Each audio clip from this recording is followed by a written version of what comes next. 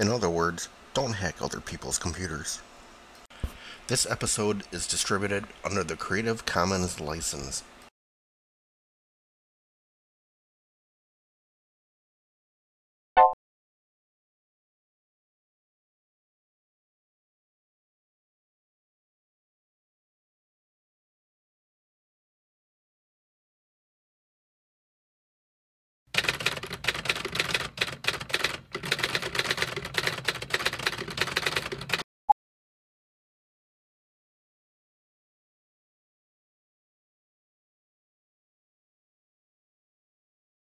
Welcome to Unorthodox Hacking, Episode 6, Tinted Windows. I'm Joe Kolmensik, aka Faz. Why tinted windows? Well, just like a limousine that has window tint, it's there to prevent others from seeing in and seeing what you're doing behind the glass. In this episode, we'll take a look at some of the features within Windows, such as some hidden things in the registry and some other commands you can execute that many system administrators don't know exist. Not saying that the Windows system administrators are bad. Well, yeah, I am. They're typically mouse jockeys. So if you compromise the system or hide your tracks with some of these techniques I'm going to demonstrate, there's a really good chance that the sysadmin will probably never find you. Unlike a rootkit, which can be detected with a rootkit revealer and what have you, we'll use standard techniques which Windows uses for its own purposes, but we'll use them for your purpose instead.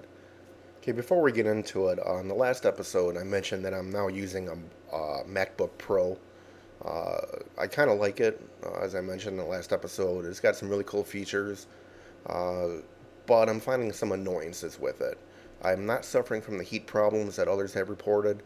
However, I hate the fact that it doesn't have a standard PCMCA slot. It's got this Express Card 34, which no one makes cards for. I can find SATA, I can find uh, EVDO, I can find USB, but I can't find a good Wi-Fi card or any Wi-Fi cards. I want to demonstrate some web cracking and some war driving, and I want to use a Mac for it because I have all the software. However, I can't find a card that will work on here. Uh, Please, someone just make a flippin' 200 milliwatt or greater card that will work in this unit. So some may ask, why not just use the built-in wireless that comes in the MacBook Pro? Well, because it kind of sucks. It's better than the old G4s and the old iBooks. I get a little bit better range, but I can still get better reception with my iPack with a little 12 milliwatt Cisco card than I can with this MacBook Pro. I can get, a good 5 megabits of signal with my iPack where this MacBook gets no signal whatsoever. So I'll have to piece my Linux laptop back together to demonstrate some of that, which I will in a future episode. So without any further ado, let's get it right into it. Before we start, I got one last comment. If you get a little lost in this episode or aren't that familiar with Windows or may ask, well, how do I gain access to the Windows system so I can try some of these exploits? Please review episode 1, Windows Shares, which covers the basics of Windows, how to find Windows systems, how to crack a share, how to get in through RDP, and what have you. This episode is building on that foundation of knowledge that you obtained in episode 1.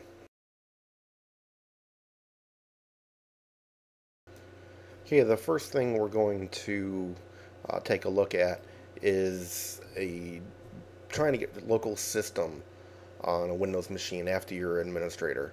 Every few months, someone pops up on one of the IRC channels or on a mailing list saying, hey, guess what? I got a new little exploit in Windows so you can get local system using a job scheduler. Yeah, great. Thanks for telling us.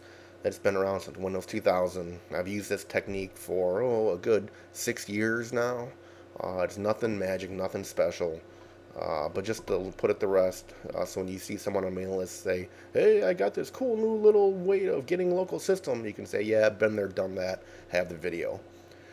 So the first thing I want to show you is, I'm just going to do a who am I and show that I'm a standard user. So what I'm going to do is get the time and see what time it is. I'm going to use a task scheduler, and for 2 minutes from now, I'm going to use the interactive flag and tell it to execute command.exe. So using the interactive flag, and you see here it's the command to run, I'm going to tell it to just basically just run this command at a certain time, and when it runs, I should have a command prompt. So basically, what is the command? It works in conjunction with the Microsoft Task Scheduler, which is a semi-equivalent to Unix cron. So like the cron D daemon. And then the command is similar to creating a cron tab. So you can set a job to run at a certain time or reoccurring or what have you, and it just runs it. So if we wait long enough, after the time elapses, we should get a shell, another Windows command prompt, and there we go. So if I type in who am I, we see that I'm now system. Previously I was user Faz, which was a system administrator. Now I'm user system. If you are a normal user or power user and try to execute this, you will only spawn a command shell as yourself. However, if you're administrator, you spawn a command shell as local system. So what we'll do next is simply spawn regedit, which is registry editor. Anything you launch from this command window running as local system will be launched as local system. So you can launch Internet Explorer or Firefox or some email program or registry editor or calculator or notepad. Whatever you launch will be running as the user local system. So once the registry editor is open, if you take a look around, you'll see some new keys that are available. Local machine, SAM, you'll see that there's some new accounts that are here, or some new things you couldn't see before. These F and Vs, these are basically your SAM file that's now in the registry. If you look around and go to, go to software, go to security, policy, you'll see a lot more entries than you have normally. Scroll down, you'll see secrets. These are some of the policies and whatnot for the different accounts and what have you, and for things. You go to the policy secret encryption key. This is another cryptography key used to secure things. So all I'm really trying to point out is that there's a lot of other registry hives or settings that you have access to when you're running as system instead of administrator, things that you've probably never seen before, such as a SAM file loaded into memory, some of the group policies and local policies, and other things. Okay, the next thing we're going to demonstrate is abusing the long file name functionality within Windows. Windows can accept long file names now. You're not limited to the 8.3 characters, 8 characters and then an extension. You can have a long file name. And you can have spaces in that long file name. Windows, for example, gives you a directory called program space files. That's built in by default. To access that, you either have to use the old 8.3 notation of progra_1, or you can type in program \space files, or you can type quotation mark program space files end quotation mark. If you try to type cd space program space files without escaping the space character, Windows will give you an error. With that little bit of knowledge, you can probably think of some things you can use and maybe do to abuse that, especially considering Windows will auto-assume extensions of .exe, .bat, .com, .cmd if you just type in a file. So for example, if I created a file called program.exe, there's a really good chance that you could type in, program space files slash Microsoft Office slash winword.exe, and if you don't escape that entire path in quotation marks, Windows may try to run program.exe and feed it the command line parameter of files slash Microsoft Office slash winword.exe. So you may think, well, Windows isn't dumb enough to not escape its own paths within the operating system or within the registry. Well, we're going to show you that it is that dumb. Um, what we'll do is we'll take a look at our registry a registry editor, and we'll look for the word program files and see what turns up. And we see here there's an install path. We'll pick on Primo PDF. The path for Primo PDF, the install path is program files, program space files, active PDF, Primo PDF. So the reason I'm going to pick on this is because it's pretty easy to demonstrate in this live demo. Because what I'm going to do is set up a scenario that I'll run a program of my choosing, and when I try to print from an application to the Primo PDF printer, it will instead execute my program. So what do we have to do to exploit this?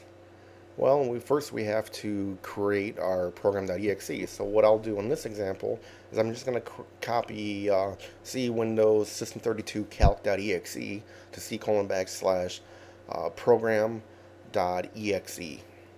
And if I do a directory listing of program asterisk, we'll see we have the program files directory and the program.exe, which is actually calc.exe. So you can see here, if someone were to type in C:\program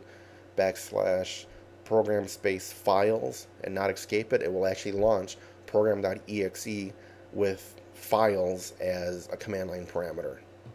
Okay, now to exploit this, we'll simply just launch Notepad. I'll type in some text. This is a test. We'll try to print this since I'm using Primo PDF. We'll say select the Primo PDF printer and select OK, and look at Launch Calculator. Instead of following the path in the registry, the install path of C:\Windows or program files, System32, I'm sorry, C:\program files / Primo PDF. Instead, what it passed to the operating system unescaped is C:\program space files / Primo PDF. Therefore, Windows interpreted that as launch C:\program.exe and feed it the command line parameters of whatever else came after that. Had they instead in the registry escaped the C:\program files / Primo PDF within quotation marks, this wouldn't be successful.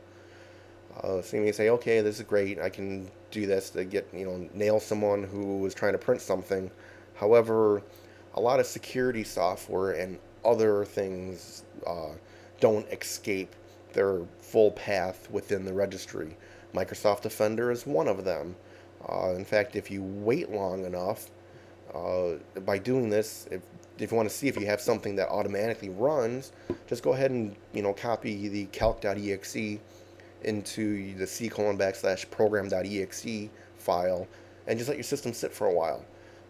Maybe wait for your antivirus to trigger if you're running antivirus software or your spyware software, or try to launch some programs, or click on like a text file or something that has a file association to open up another program, and see if Calculator launches. If it does, you know that program doesn't have its full path escaped or encapsulated in the registry or within its own settings, therefore is potentially vulnerable to this.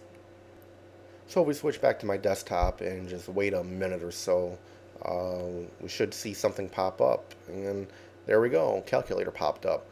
I happen to know from some testing that this was Microsoft Defender that caused Calculator to pop up, but it could very well have been any other application that's not using an escape path. So if you're coding something, make sure to use quotation marks around your paths. If you're working through the command line in Windows, make sure you escape your spaces. Don't fall for this trick. However, if you want to play a little game on someone, this is certainly a way to do it. And then, of course, you can mark that program.exe file hidden, and it'll be out of sight of view for people, the mouse jockeys that don't have the view hidden files enabled, and there's other little tricks you can do to hide it. Uh, but once again, this is one of the problems with long file names. If you don't escape the spaces or the other special characters, you may not get the desired action that you intended. Well, that's it for this episode of Unorthodox Hacking. I went a little quick through a lot of the content because I had a lot of things to cover, uh, but feel free to explore on your own. Hopefully, I gave you a good foundation to start exploring with and further enhance your knowledge. If you have questions about this episode or want to see something in the future, please email me at faz@unorthodoxhacking.com. If you're looking for past episodes, you can visit www.unorthodoxhacking.com and you can pick them up there. Or else you can subscribe to it on iTunes and pick up the old episodes there as well, and any future episodes that will be coming out.